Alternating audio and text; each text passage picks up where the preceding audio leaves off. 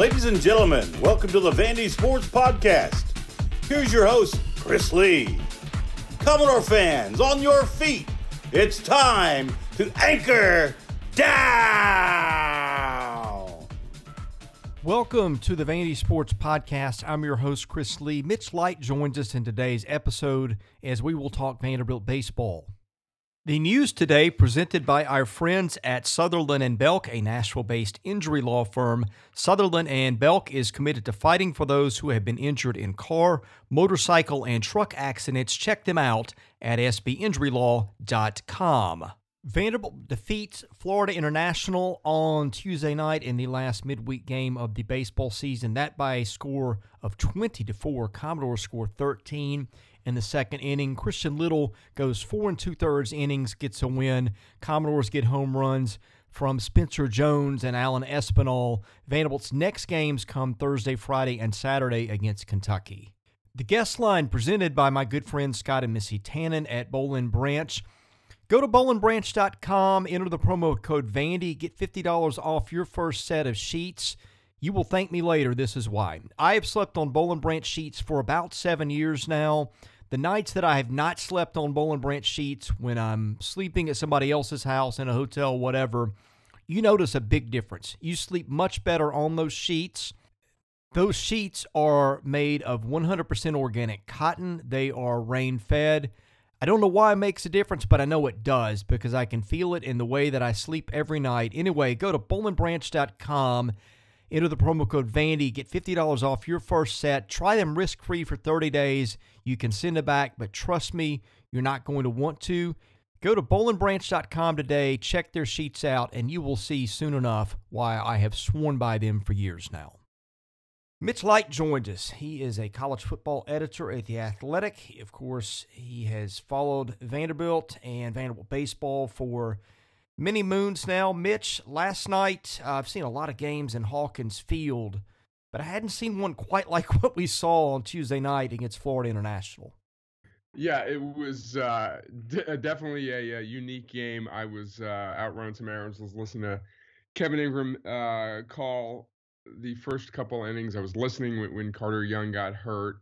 And we can talk about that in a minute. And then I kind of settled in, got home, and wasn't really paying that much attention during the big inning. And it looked like, Vanderbilt at first in that, 10-run inning or whatever it was, there were some seeing eye base hits, a squibber here. The pitcher picked up maybe a ball that was going to go foul. So you're thinking, wow, this is some bad luck for FIU. But then it would turn into line drive after line drive. So Vanderbilt did not get cheated in that inning, and just, kind of once the ball gets rolling in a game like that, it was obviously over soon. And, I guess it beats the alternative. A win is a win in those, and you never look back at midweek games and really look at the margin that much because weird things happen. Vanderbilt beat North Alabama, the worst team on their schedule, 4-3 or 3-2 the week before. But also you can't take those wins for granted. Look what happened to Ole Miss last night. Lost to UT Martin, and who was LSU in a huge game for them. Lost to who they lost Western State. Yeah. So again, can't take those for granted, and you'd much prefer to score 20 runs than 4 runs against a bad team in a midweek game. I don't know how much carry that over there is when you step up in pitching in an SEC game, but it's obviously good to make a lot of good contact. Well, I don't know what the numbers are, but the fact that they have now, since that Austin Peay game, that would have been 2 years ago, February of 2019. So that's been, 27 months now? And granted, they lost a lot of their midweek schedule last year for COVID.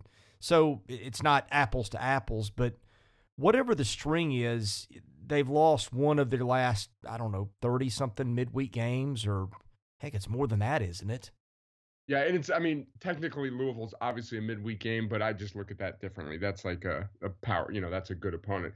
Midweek, when I think midweek, it's just sort of like inferior opponents that you need to beat, and you beat them. So, again, obviously Louisville is a midweek game, but yeah, and there's some years where Vanderbilt's had some good teams and was just couldn't get good midweek pitching. Lost to Belmont twice in a year, lost to Lipscomb, I think maybe 1 year recently, lost 4 or 5 straight Tuesday games.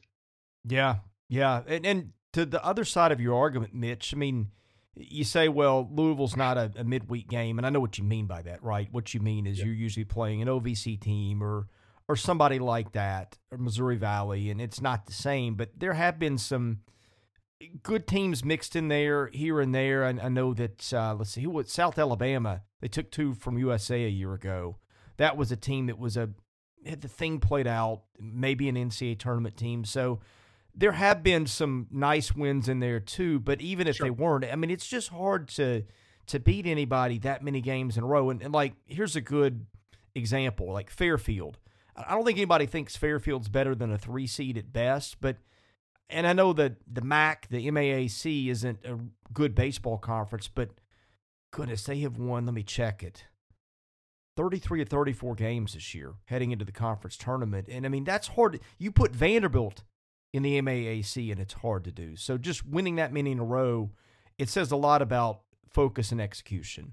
Yeah, I think focus, because college baseball is unique in that regard. You know, in other leagues, you know, your football, once you start league play, you're going to step out every once in a while, and you might play an FCS opponent or a lower level. But football is a different animal because it's only once a week, and you know it's easier to get motivated. But college baseball, I mean, you have intense SEC series where you're facing some first round pitching or some elite players, and then 2 days later, you know, you're playing a night game against a team that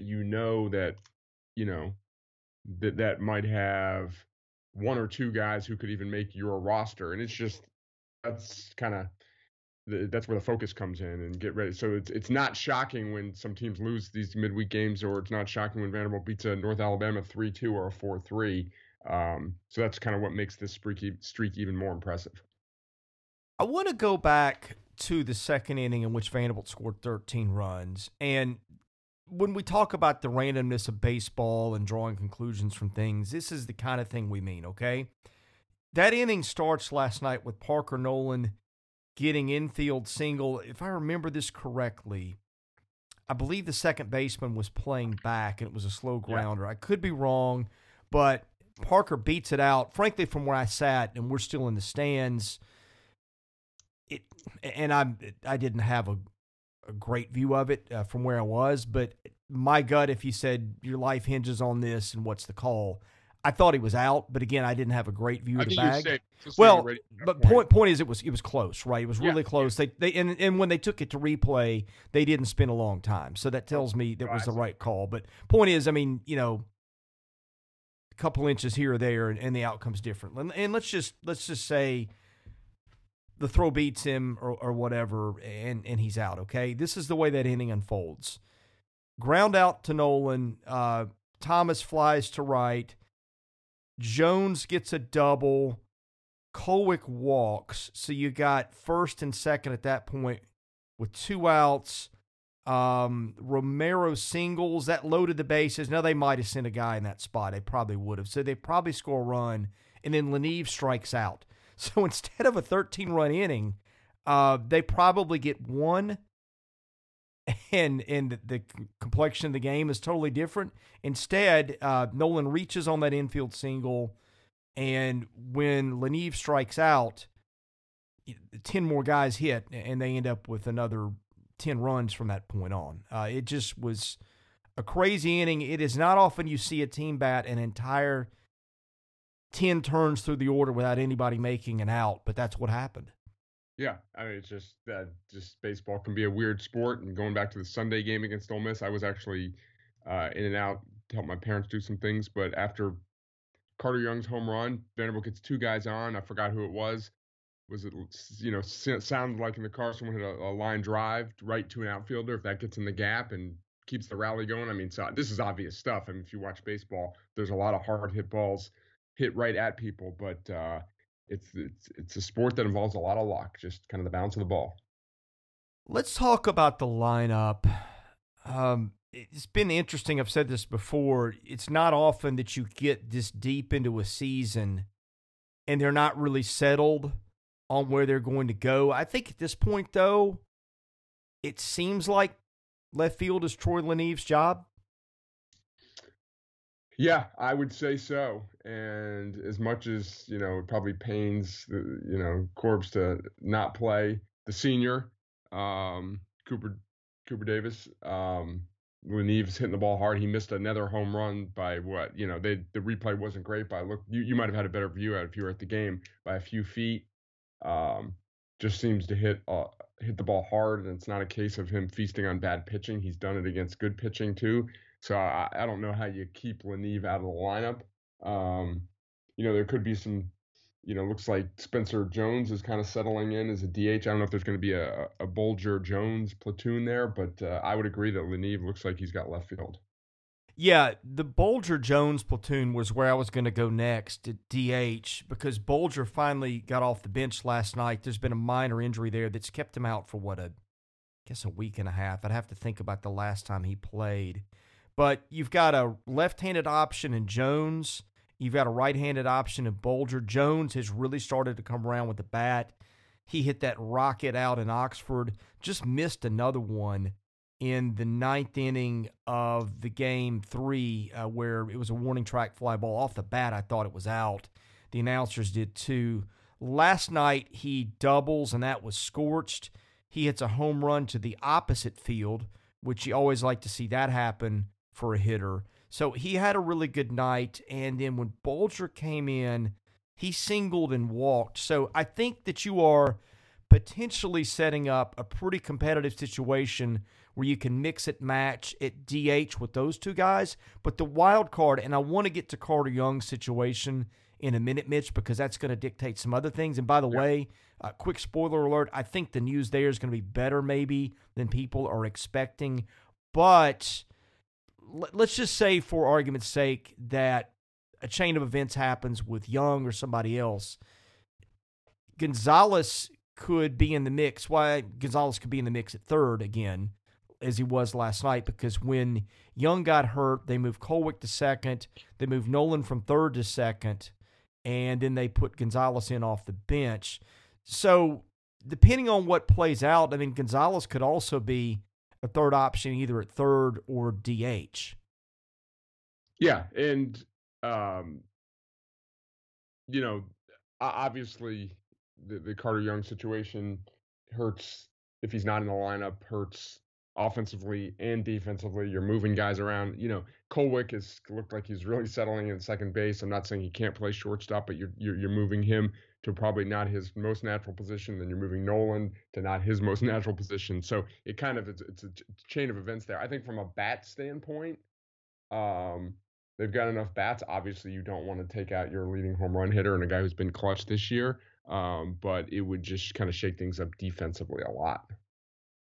The other thing that I'm watching is catcher, where C.J. Rodriguez did not get off the bench last night except to catch between innings and warm-up tosses. Frankly, I hate to say he looks tired, but it's something because he doesn't look like the same guy. He's been taking foul balls off the mask and blocking pitches and getting hit, and just the wear and tear of catching anyway is really something. So they've needed to get him some rest.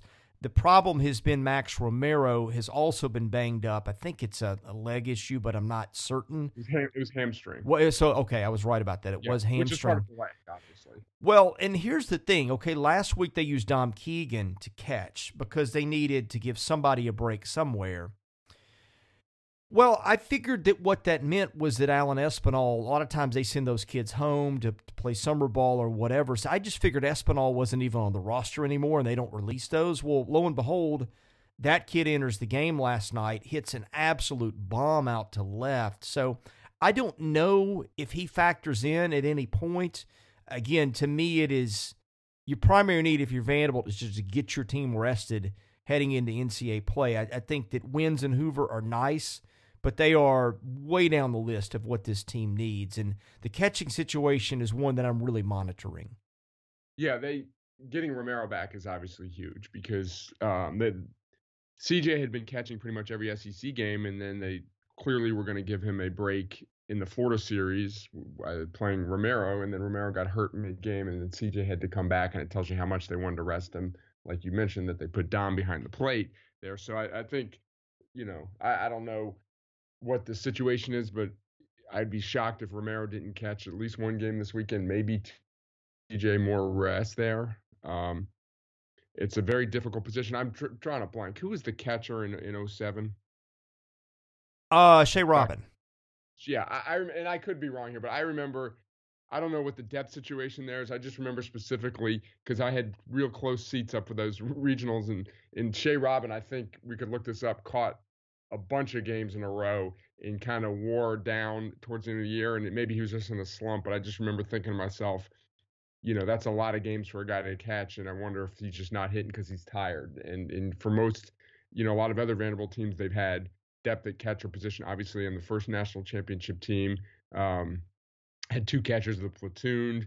2019 team, obviously, you had some different options there. So, I think we've seen enough from Maxwell Romero, that he can hit, and he is a viable starting catcher in the SEC. So, be interesting to see what they do, down the stretch. But like I said, I'd be shocked if CJ does not get some rest. Yeah, 07, I don't even remember who their backup catcher was because Shea caught so much. I know Giobbe was on that roster, and he came to Vanderbilt as a catcher, but he didn't even play that year. He redshirted. Yeah. So I can't think. Carter Hawkins, I think, was gone by then, and Brian Hernandez, I think, was the catcher before Shea, but he had graduated. Yeah. I couldn't even tell you who the backup on that team was, which explains a lot because I noticed, too, that I remember that year that Shea used to be a guy that could give you 5 or 6 home runs a year and some doubles, and his power just kind of disappeared, which I'm guessing was just a product of a lack of playing time or too much playing time. Yeah, I'm looking. I googled the two. That it's on a different site. It's not from the Vanderbilt site. Giobbe obviously was on the roster. Carter Hawkins was on the roster, but never really played. Jay Moreland, don't remember him. Yeah. Shea Robin, there's literally not another guy on the roster that I think caught much. So, that's I don't know why that just always stuck in my mind. It's just because it gets hot in those regional games, and that's the year they played. Was that the year they won the SEC tournament after losing the first game? Yeah, they beat Arkansas in the title game. Yep. Yeah, I don't know if Shea caught all those games. There was a doubleheader on Saturday there, so it's obviously good to have some depth at that position. Yeah, and with the stat sheet in front of me, I'm going to guess that Carter Hawkins got more reps than Moreland, but I could be wrong. Yeah. So, by the way, former do you remember Josh Lee?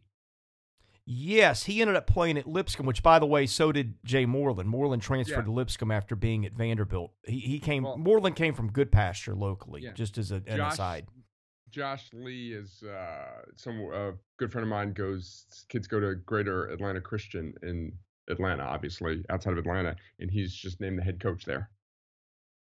Interesting. Speaking of former Commodores, I think Aaron Brown had a big year at MTSU this year. He did. I think I looked up his numbers mid-season. It was really weird. He had a high ERA, but his other numbers were incredible, like his hits, innings pitched, and strikeouts and stuff like that. I don't know what the situation was with him. I don't think he was a guy. I think he was a guy that maybe just left because he didn't see an innings future for himself. But I always thought, he didn't get a lot of chances as a freshman, but I always thought he looked pretty good when he got in there. Yeah, I did too. And I wonder, without looking at stats, the ball gets out pretty quickly at Middles Park. So, you can throw strikes and pitch well and not always get rewarded for that. So, see the numbers. He had a 4.12 ERA. He had 107 strikeouts, 13 walks, and 78 2/3 innings. And yeah, there you go. 12 home runs. That was the culprit. That's what I would have guessed. Yeah. Yep. So good stuff. Obviously, good season. They were kind of 500-ish, weren't they? They were 23-27-1. I guess they qualified for the conference tournament. I don't know how Conference USA does it. I think they beat FIU this past weekend, and I think those maybe on the TV broadcast, Max might have said that those two teams were kind of battling it out for a spot in the CUSA tournament. Was FIU season over after last night? Yes.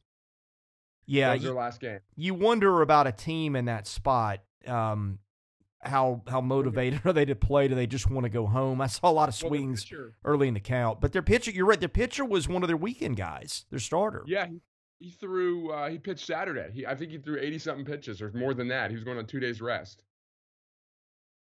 Oh So, man, yeah, that's a bad spot to put a kid in. But he was, he was 95 out of the gate. yeah, I mean, Max was talking on the broadcast that I think he's a junior that, it was maybe his last appearance, that he was a potential draft pick. Yeah, I mean, he looked like his stuff was good. I don't know if the fastball was flat or it was just predictable. In fact, the reliever, Figueroa, I think his name, that threw and looked like he had good stuff too. He was, I think, 4th or 5th on their team in innings pitched. I guess he was their long guy out of the pen. So it's not like they threw just into the staff guys all night. Right. But it's sort of like you said earlier. There's some could have gotten out of that inning, and then once the ball got rolling, and it's hitting obviously can be a little contagious there, and Vanderbilt's got good hitting, and if guys aren't, the other team aren't on, pitcher lose a little confidence, it's going to be a line drive after line drive. The guy who I think is hitting really well, and I don't know that he gets talked about enough, is Parker Noland. I just like his approach the last 3 or 4 weeks. I asked Tim Corbin the question about him last night, and he talked about how Mike Baxter had worked with him about the angle at which he holds his bat, about, I think, some things with his hands. But whatever they've done, the thing that I like about his approach is he's harder to defend now because he will take the ball the opposite way an awful lot. Yes. Yeah, I think it dates back to, I'm sure it dates back before this, but his big home run against Georgia in the 8th inning was opposite field, and just thinking, it seems like how many home runs does he have? He has 7. I mean, what would you say? It seems like 4 or 5 of them are opposite field at least. Yeah. Yeah, no, definitely. I mean, there's really not it's not the best lineup we've ever seen, but it's a lineup that it's just, we've talked a lot about this, Chris. There's just a lot of depth to it. It's not like you're thinking, okay, 7, 8, 9's up. This is, you just hope to get to the top of the order. So, it's just guys are hitting up and down the lineup, and Isaiah Thomas, I don't know if you can have a quiet 340 and 11 home runs. Maybe it's because where he bats in the lineup, and so much attention's been given to Bradfield and Carter Young's home runs. I just, for a guy who's a preseason All-American, I still feel like he's hitting a quiet 340. Maybe that's just me. Well, part of it's his season has had some stops and starts to it. So, I mean, like, if he doesn't do that, maybe he's hit 15, 16 home runs, and he's more at the forefront of discussions because he's among the home run leaders. And, I mean, to my way of thinking, that's probably what it is. Yeah, I mean, in SEC games, he's played 19 of 26, I guess, and he's hitting 347 in SEC games, slugging 708. Yeah. And he's crushed the ball. I mean, they pointed out the other day, gosh, I can't remember who the color commentator was. I think this was Sunday, about how one of the balls that he hit out to dead center, he didn't get all of. That kid has just got amazing raw power. Yes. And we kind of saw it in glimpses as a freshman when he was putting some spot starts with some injuries, and then got off to a good start last year, and then, kind of seeing him put it together, and just, obviously, especially with what happens with Carter, Carter's bat in there, but they'll need his production, need his power. One other thing, a kid that hasn't played a lot lately, but I understand can flat out hit, and he kind of showed it last night, was Jack O'Dowd. I'm very interested to see where he fits in with them next year. And even if he is a guy that maybe makes the travel roster to Omaha if they make it, or on a regional, because that's a kid that, and I guess they've got a lot of these right now because, again, you got this logjam at DH, you got the Gonzalez situation, you got a guy like Cooper Davis who's out there if Leniva's not, and maybe he's too far down the pecking order but because of defense or whatever. But I would be very interested to see if he finds an at-bat or two in postseason in the right spot, because that kid clearly is very talented. Right. Yeah, I mean, I've heard good things too. And if Carter was earlier in the year, and let's say it was a situation where Carter was going to miss, 3 weeks or something like that, if he would find a start or two at shortstop at this point in the season, I'd be, shocked if that happened. Just go with the veterans because the games mean so much more. But yeah, and there was, I had a question. You might know this. What are the chances Tate Colwick's back as a senior, you think? I would think they're good because I have no idea what it's the scouts. For a guy who has not played a lot of baseball up until this year because of, he didn't break into the lineup as a freshman. And then, last year, I could see him coming back next year. Yeah, I think that's a situation where the baseball is probably marginal at this point because I think he's a good second baseman. In fact, he's been really good at times, but he just hasn't had enough reps to build a reputation. The draft is only 20 rounds this year. He's at a spot where he can come back, and I could see Tate hitting 13, 14, 15 bombs next year, playing really good defense at second. You can probably get your degree or get a lot closer by coming back. To me, that's one where, and Ethan Paul is not a great comp because Ethan had accomplished a lot more at this stage of his career, but Ethan was in a spot to where he behooved himself a lot to come back, and that turned out well for him. And I can see Kolwick in that situation to a much bigger degree where coming back, I think, helps him. Yeah, I totally agree. I think if he, stayed healthy and solidified a position in the lineup, he could have a really big senior season.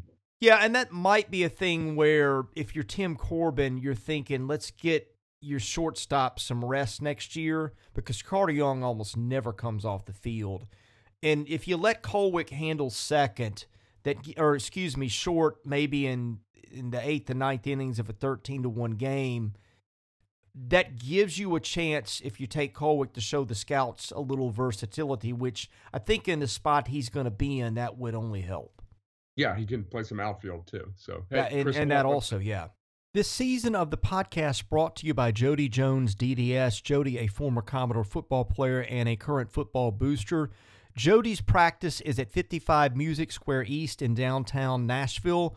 Go visit Dr. Jones. You will see why he is the trusted dentist of athletes, coaches, movie stars, music stars. Jody's simply the best cosmetic and general dentistry guy in the Nashville area, and the environment is just amazing. It is really a spa-like atmosphere. It is unlike any dentist office you've ever been in or probably will ever be in. Anyway, Jody's a great guy. Please go in and give him some business. Tell him you heard about it on the Vandy Sports Podcast.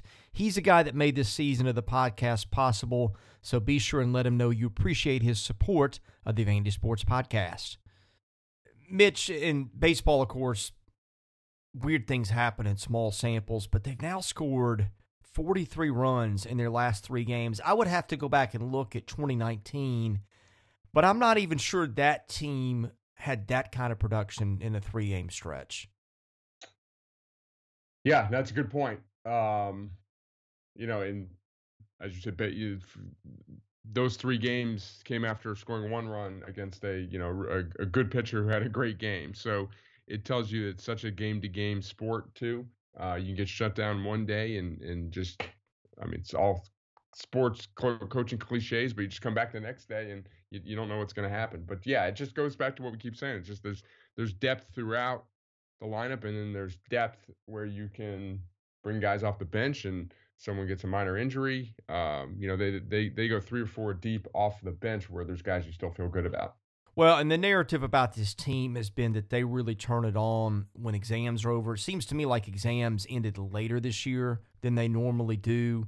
And, of course, you got Doug Nikhazy shutting them down at Ole Miss. They get 1 run, although they had some chances on the table and some near misses with home runs and stuff like that. But, that's baseball. They got the breaks that way last night. But it does seem, again, that when you take away all that other stuff, this team plays its best baseball, and whether it's just coincidence or running into bad pitching or whatever it is, here we are with this offense really on a heater heading into a series against a Kentucky staff that, frankly, has not pitched very well. In fact, I'm going to look this up. Kentucky has given up 188 runs in league play. By contrast, Vanderbilt's given up 120. That is third from the bottom in the league, because that would rank Kentucky 12th. And, oh, by the way, Kentucky hasn't played Arkansas or Vanderbilt yet, nor did it play Ole Miss, and it did play Tennessee. But so probably 3 of the top 4 hitting teams in the league, Kentucky has not faced. Right, and I think we're still unsure about Vanderbilt's pitching depth in the Sunday situation. You go from Patrick Riley and pitching great one week to not the next week. They're even if they don't pitch well on that third starter day, they're not going to give up 10-run innings. That's an aberration. So you feel good about the offense, even if the pitching gives up 4, 5, 6 runs against another team's third pitcher.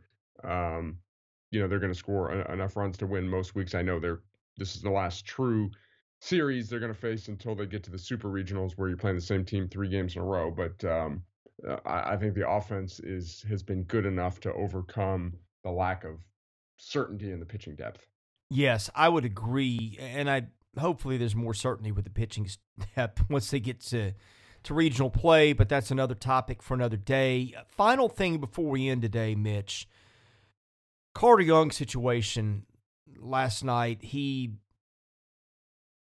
gets gunned down stealing, and I didn't see exactly what happened because he got caught stealing. I saw the tag applied, and I looked down to score it, but I guess I don't know if his shoulder came out of joint or something happened when he grabbed the bag sliding by, was down on the field for a couple of minutes, looked like he was in obvious pain. Frankly, it sucked all the life out of the stadium, and I wondered how they would respond. Of course, they put up a 13 spot within a few minutes of that, which was, again, given what had happened, was very surprising.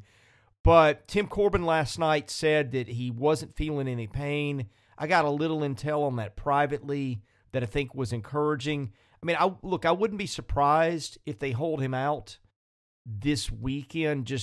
I don't know if there's some just precautionary stuff. I mean, who knows, right? But Tim Corbin said he wasn't in any pain, which tracked with some things I heard privately through another channel last night. He was in the dugout with the sling on. He was upright. He was engaged. The dugout seemed loose. So I think that our worst concerns about Carter Young, and frankly, and this probably teaches us a lot about not jumping to conclusions, but I think from watching that whole scene and just the hush around the ballpark and the look on everybody's faces, I mean, that just to me had like season-ending injury written all over it. But I think this is going to have a happier ending than what everybody feared when it happened. Yeah, I mean, we're still speculating right now because we're doing this even before, I guess, Tim Corbin's having a media availability, and with the way they deal with injuries, we won't even know if they'll say anything. There's a lot of different kind of shoulder injuries, and we've seen sports enough to know that when a guy walks off like he does, holding the shoulder, it can be bad. And I guess it's just there's a separation, there's dislocation, there's all sorts of things where you can pop it. One of them is you pop it back in, and but this is all speculation, and that's kind of what we do. But the fact that he was still in uniform and had a sling on, to me, seemed like a good news. Like, it wasn't like they took him over to the hospital and had x-rays and he came back wearing like a, just a Vanderbilt t-shirt or something like that. Who knows? But it obviously you hope for the best there.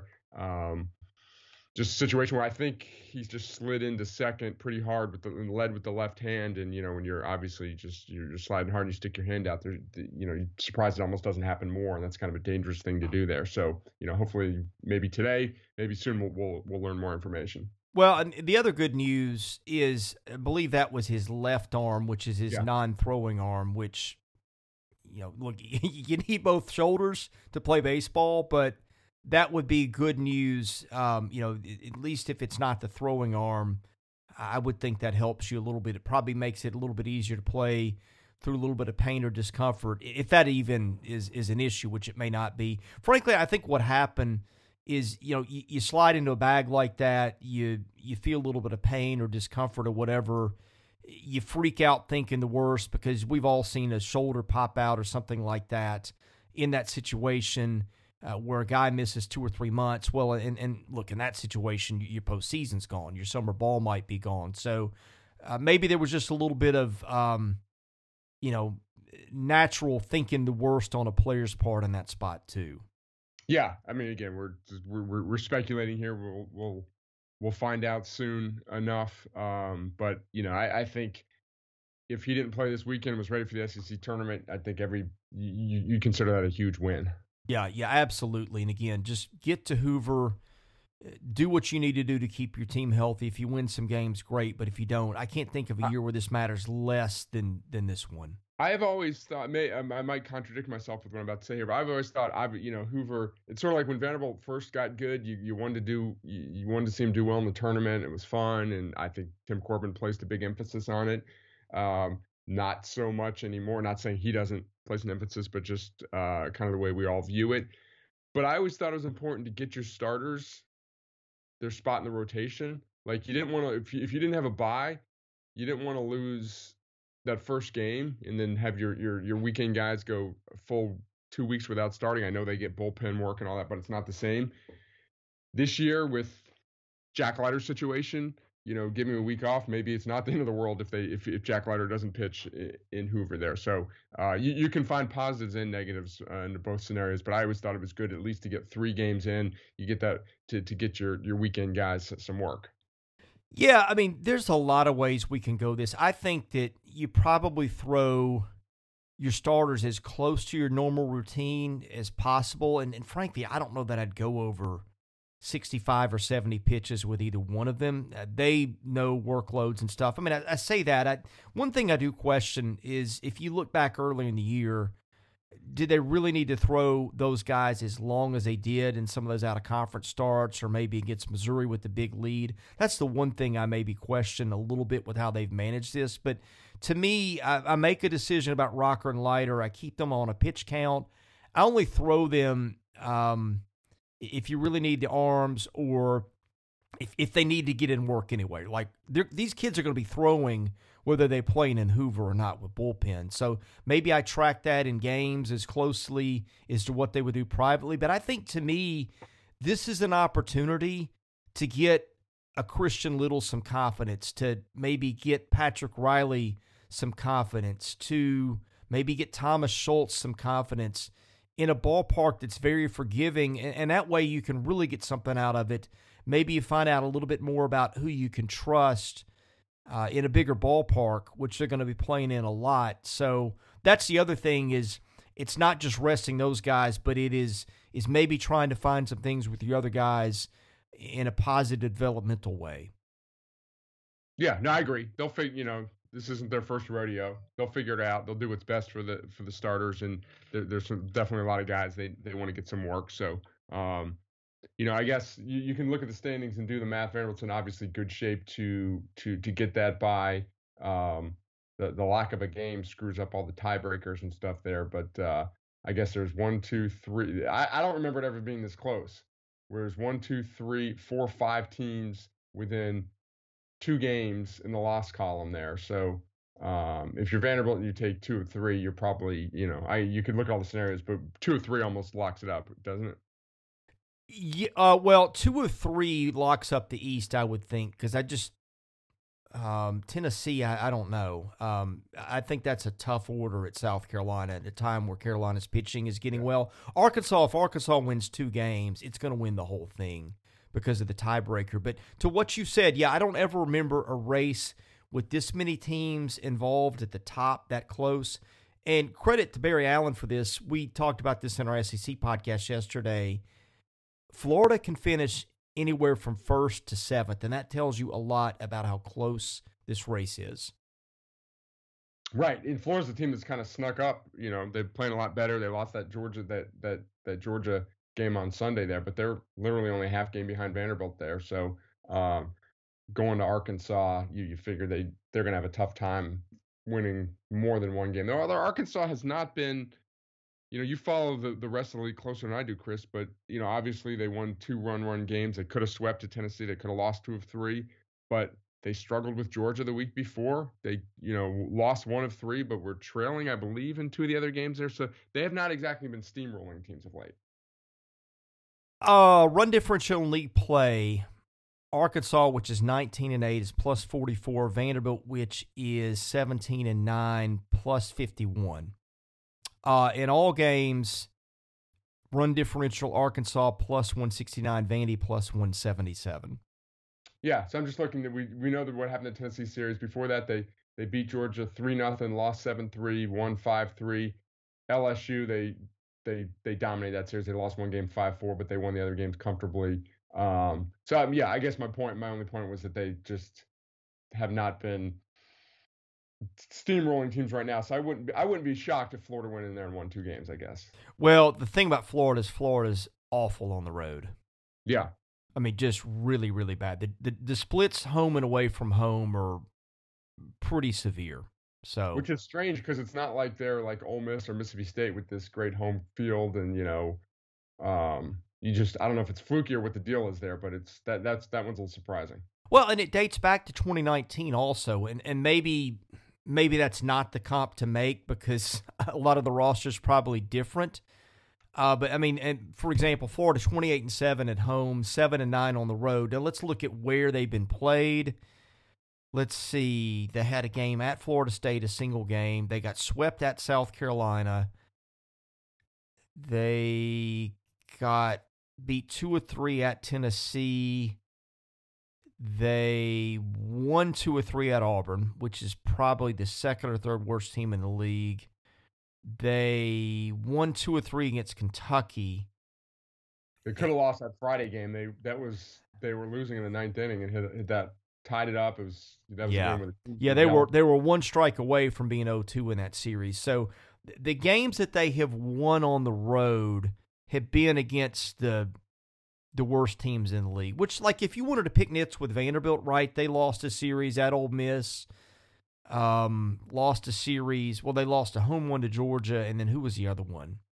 At Florida. But Vanderbilt also won a road series at Tennessee, won a road series at Oklahoma State. Beat Mississippi State at home, Yeah. Well, I was mostly going to the road, okay. But yeah. But anyway, I think that I'm not very optimistic about Florida going and taking 2 of 3 at Arkansas. Just not much. Florida is not the team that Florida's been. The defense up the middle has been really poor, other than Judd Fabian. The pitching is nowhere near what we've seen, like the vintage Kevin O'Sullivan teams, especially out of the starting rotation. I know that everybody kind of views Florida through that number 1 overall lens, and look, maybe they end up playing like that, more like it, and sometimes in the postseason you turn it on, but that to me is clearly, from what we've seen, nowhere near the Florida team that I think everybody expected. Yeah, I mean, at this point in the season, the record doesn't lie. I mean, they've gotten hot at certain times, but they kind of, to quote Bill Parcells, "You are who you are," and no sport is probably more indicative of that than baseball because there's so many games. Football, we know you can be 8-4. There's not much difference between 6-6, and a lot of teams are 8-4 and 10-2. But at this point of the season, it's kind of hard to argue with what you are in baseball. Yeah. Well, Mitch, thank you for your time today. I want to give you a moment to promote whatever you guys are doing at The Athletic. All right, Chris. Well, trying to think. Not too much going on, just college football. We continue to roll out what we call our state of the programs, one day on each team. The Joe Rexford with the Vanderbilt one's been up for a couple weeks. You can check that out. Just normal stuff. And you always ask my Twitter handle, and I'm not going to get it wrong this time. It's not Athlon Mitch. It's at Mitch Light. All right. Good job with that, sir. Thank you for joining us, and we will hope to catch up with you next week, where I will, I think, be in Hoover all week, probably as long as Vanderbilt is there, and probably perhaps even longer than that to cover the SEC. But anyway, it's one of my favorite times of the year, and I'm looking forward to discussing it with you over the next couple of weeks. Sounds good, Chris. Take care. All right. He's Mitch Light of The Athletic. I'm Chris Lee, host of the Vandy Sports Podcast. Appreciate you listening.